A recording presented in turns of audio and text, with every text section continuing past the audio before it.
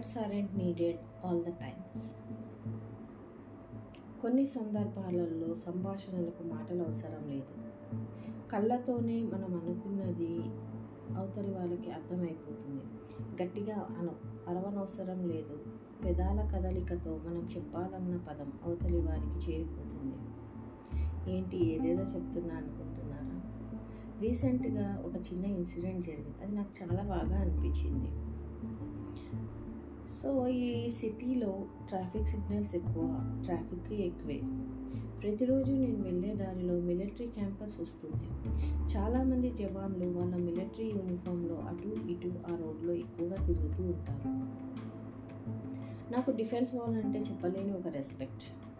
మొన్న మార్నింగ్ 7 o'clockకి నేను నా వెహికల్ మీద జాబ్కి వెళ్తున్నా. ఈ సిటీలో పొద్దున్నే 6:30 నుంచే సిటీ బస్సులు, స్కూల్ బస్సులు, కాలేజ్ బస్సులు, ఓన్ ట్రాన్స్పోర్ట్ వాళ్ళు అందరూ హడావిడిగా పరుగులు తీస్తూ ఉంటారు. సో మార్నింగ్ 7కే ఫుల్ ట్రాఫిక్ ఉంటుంది, విత్ పొల్యూషన్ కూడా అనుకోండి.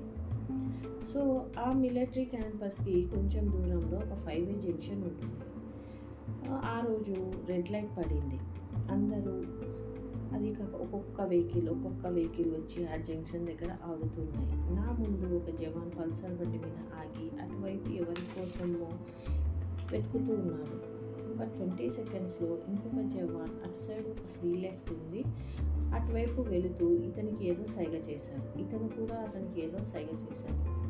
నాకు అర్థమైనది ఏంటంటే ఆ రెండో జవాన్ జాబ్ పరంగా ఎక్కడికో వెళ్తున్నాడు, రాత్రికి వస్తాను అని ఇక్కడ జవాన్తో చెప్తున్నాడు. సో వాళ్ళు ఏదో సైగలు చేసుకున్నారు. ఇంతలో గ్రీన్ లైట్ పడింది. ఇంకా ఇతను బండి స్టార్ట్ చేయాలి. సో అతను కదిలితే నెక్స్ట్ నేను వెళ్ళాలి. సో గ్రీన్ లైట్ పడిన వెంటనే ఒక్క సెకండ్కి వెనకలి వెహికల్స్ వాళ్ళందరూ, కార్ వాళ్ళు, బస్ వాళ్ళు హారన్ల మోత. నేను తన వెనకాలే ఉన్నాను, కానీ నేను మాత్రం హారన్ కొట్టడం లేదు. అతను బండి స్టార్ట్ చేస్తే వెళ్ళిపోతాడు. ఒక 2-3 సెకండ్లకి ఎందుకు అన్నట్టు అలా చూస్తున్నాను. అతను కిక్ అవుట్ కొడుతూ వెనక్కి చూసి ఒక చిన్న స్మైల్ ఇచ్చాడు. బండి వెంటనే స్టార్ట్ అవ్వలేదు. నేను కూల్గా చూస్తూ ఉన్నా. నా వెనకాల ఉన్న ఆటో వాడు, మేడం ఈ పక్క నుంచి వెళ్ళిపోండి అని అంటున్నాడు. కానీ ఆ పక్క నుంచి కార్లు, బస్సులు అన్నీ వెళ్తున్నాయి. సో ఆ మధ్యలో నేను ఒక కట్లు కొట్టుకుంటూ ఒక విన్యాసం చేస్తూ వెళ్ళాలి.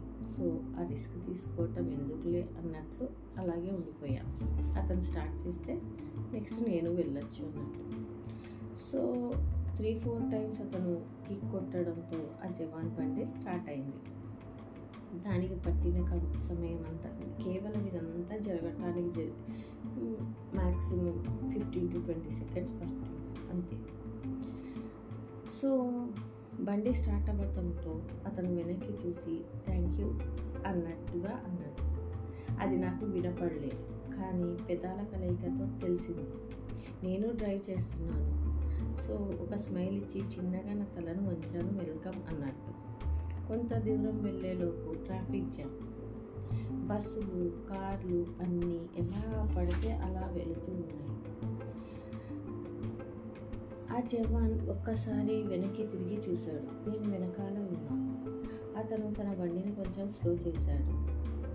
సో తన బండి వెనకాల నేను వచ్చేంత స్లో చేశాడు. ఆ ట్రాఫిక్ మధ్యలో నుంచి దారి చేస్తూ వెళ్ళాడు. సో చాలా కార్లు అవి ఉన్నాయి. ఆ జవాన్ వెహికల్ వెనకాల నేను డ్రైవ్ చేస్తూ వెళ్ళిపోయా. అమ్మయ్య అనుకున్నా. నేను కనుక అలాగ వెళ్ళకపోయింటే ఒక 10-15 minutes అక్కడ ఆగిపోయేదాన్ని, అంత ట్రాఫిక్ జామ్ ఉంది. సో అతను ముందు నాకు అలా కట్ చేస్తూ వెళ్ళిపోయాడు, నేను కూడా అలా వెళ్ళిపోయా. ఇంకొంత దూరం వెళ్ళాక అతను రైట్ టర్న్ తిరగాలి అనుకుంటా ఇండికేటర్ వేశాడు. బట్ నేను స్ట్రైట్గా వెళ్ళాలి. సో ఆ టర్నింగ్ దగ్గర మళ్ళీ బండి స్లో చేసి తల తిప్పి చూశాడు. ఈసారి నేను థ్యాంక్ యూ చెప్పా. ఇది అతనికి వినపడలేదు, కానీ అతను రైట్ పామ్ ఎత్తి ఓకే అన్నట్టు చూపించాడు. నేను కొంచెం నా తల వంచి జై హింద్ అన్నా. అతను ఆకాశంలోకి చూసి రైట్ హ్యాండ్తో చిన్న సాల్యూట్ చేశాడు. అంటే అంటే అతను అక్కడ ఇండియన్ ఫ్లాగో లేకపోతే భారత్ మాతకు సాల్యూట్ చేశాడు. నేను ఎవరో తనకు తెలియదు, నేనేం చేస్తానో కూడా తెలియదు. బట్ అతని డ్రెస్ చూసి అతనైతే ఒక జవాన్ అని నాకు తెలుసు. బట్ ఒక చిన్న సహకారం, నాకు డిఫెన్స్ సర్వీసెస్ మీద ఉన్న రెస్పెక్ట్ ఇంకా కొంచెం పెరిగిపోయింది. సో తెలియని వాళ్ళు కూడా అప్పుడప్పుడు మనకి ఇలా హెల్ప్ చేస్తారు, చాలా బాగా అనిపిస్తుంది. సో జై హింద్, జై భారత్.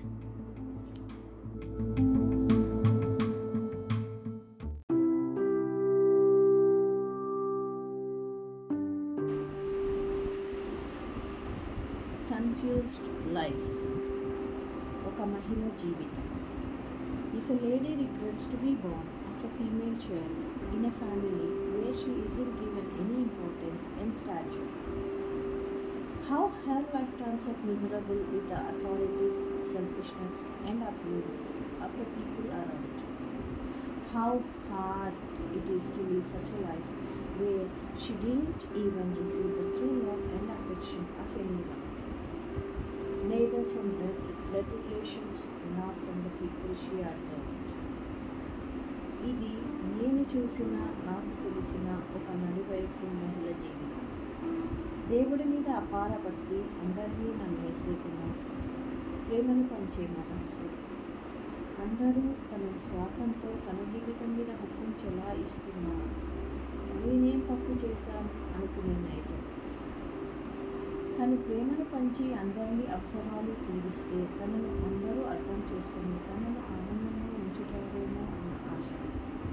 కానీ ఈ స్వార్థపూరిత లోకంలో ఆ ఆశ అడియాశ అవుతుందని తెలుసుకోలేని అమాయకత్వం. అందరూ తన వాళ్ళే అనుకుని తను 4 పదుల వయసు దాటేంత వరకు తనకు అర్థం కాలేదు. తనను ఆదరించేవారు కానీ, తనను మనస్ఫూర్తిగా ప్రేమను అందించేవారు కానీ ఎవరు లేరు. తను ఇన్నాళ్ళు ఊడిగం చేసిందని, తను ఎంత చేసినా నువ్వు అసలు మాకేం చేశావు అన్న మాటలతో ముఖ్యమైన మనస్సు. ఎన్నో ప్రశ్నలు ప్రళయతాండవం చేస్తున్న ఒక్క ప్రశ్న కూడా పెదవి దాటి బయటకు రాలేని పరిస్థితి. తనను కన్నవాడు, తోడబుట్టినవాడు, కట్టుకున్నవాడు, చివరికి తను కన్న పిల్లలు అందరూ గ్రద్దల్లా పొడుచుకొని తినేటట్టు ఒకటే మాట, నువ్వు మాకు ఏం చేశావు, అసలు ఏ రోజు ఏం చేయలేదు అని అనుకుంటూ తన మనసులో ఎన్నో ప్రశ్నలు, ఇలా ఎన్నెన్నో ప్రశ్నలు ప్రవాహంలా పొంగుతున్నాయి. నేను పొద్దుటే లేచి వంటలు చేసి క్యారియర్లు కట్టి పిల్లల అవసరాలు తీర్చలేదా, వారికి కావలసినవన్నీ సమకూర్చలేదా, భర్తకు ఉద్యోగం లేనప్పుడు ఆర్థికంగా సహాయపడలేదా, తన జీవితం మొత్తం ఇంటి కోసం ఇవ్వలేదా, ఆఖరికి పుట్టింటికి వెళ్ళేటప్పుడు కూడా వాళ్ళ కోసం చీరలు, షర్ట్లు, పంచలు, టవలు, అప్పుడప్పుడు బంగారం కూడా అన్నీ తల్లిదండ్రులకు ఇవ్వలేదా, అది కాక వాళ్ళ ఆర్డర్లు కూడా చేసేవారు, ఇవితే అవితే. భర్తకు తెలిసి కొన్ని, తెలియక కొన్ని, తన కన్నవారికే కదా అని తీసుకువెళ్ళలేదా, తనకు ఇచ్చిన ఫోన్లని కూడా భర్త తన పేరు మీద రిజిస్టర్ చేయించుకుని మోసం చేస్తే పోట్లాడలేక ఒక ఏడుపు ఏడ్చి నా భర్తే కదా అని సరిపెట్టుకోలేదా, ఆదివారాలు కూడా పనిచేస్తే తన ఉద్యోగంలో వచ్చే అడిషనల్ ఇన్కమ్ కోసం పరుగులు తీసి నెలలో ఒక్కరోజు కూడా సెలవు తీసుకోలేక ఒక యంత్రంలా పనిచేయలేదా, తనకు ఇష్టమైనవి అన్నీ త్యాగం చేసి తన వాళ్ళ కోసం ఏమీ చేయలేదా.